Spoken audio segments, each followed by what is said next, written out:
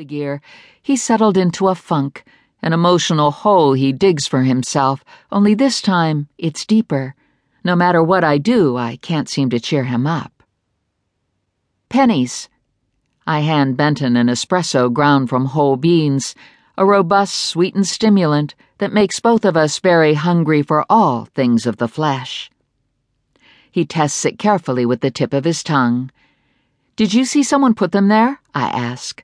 "What about when you were lighting the grill? Were the pennies there then?" He stares in the direction of the shiny coins lined up edge to edge on the wall.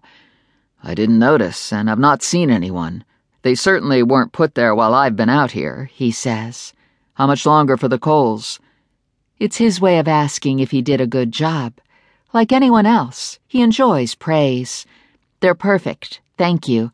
Let's give them maybe 15 more minutes," I reply, as he returns to a story he's reading about the dramatic rise in credit card fraud. Mid-morning slanted sunlight polishes his hair bright silver, a little longer than usual, falling low on his brow and curling up in back. I can see the fine lines on his sharply handsome face, pleasant creases from smiling, and the cleft in his strong chin. His tapered hands are elegant and beautiful, the hands of a musician, I always think, whether he's holding a newspaper, a book, a pen, or a gun. I smell the subtle scent of his earthy aftershave as I lean over him to scan the story. I don't know what these companies are going to do if it gets any worse. I sip my espresso, unpleasantly reminded of my own recent brushes with cyber thieves. The world is going to be bankrupted by criminals we can't catch or see. No surprise that using a keylogger has become rampant and harder to detect. A page rustles as he turns it. Someone gets your card number and makes purchases through PayPal-type accounts, often overseas, and it's untraceable, not to mention malware. I haven't ordered anything on eBay in recent memory. I don't do Craigslist or anything similar. We've had this discussion repeatedly of late. I know how irritating it is, but it happens to other careful people. It hasn't happened to you. I run my fingers through his thick, soft hair, which turned platinum before I knew him, when he was very young. "You shop more than I do," he says. "Not hardly. You and your fine suits, silk ties, and expensive shoes. You see what I wear every day. Cargo pants, scrubs, rubber surgical clogs, boots, except when I go to court." "I'm envisioning you dress for court. Are you wearing a skirt, that fitted pinstriped one with a slit in the back?" "And sensible pumps." The word sensible is incompatible with what I'm fantasizing about. He looks up at me, and I love the slender muscularity of his neck.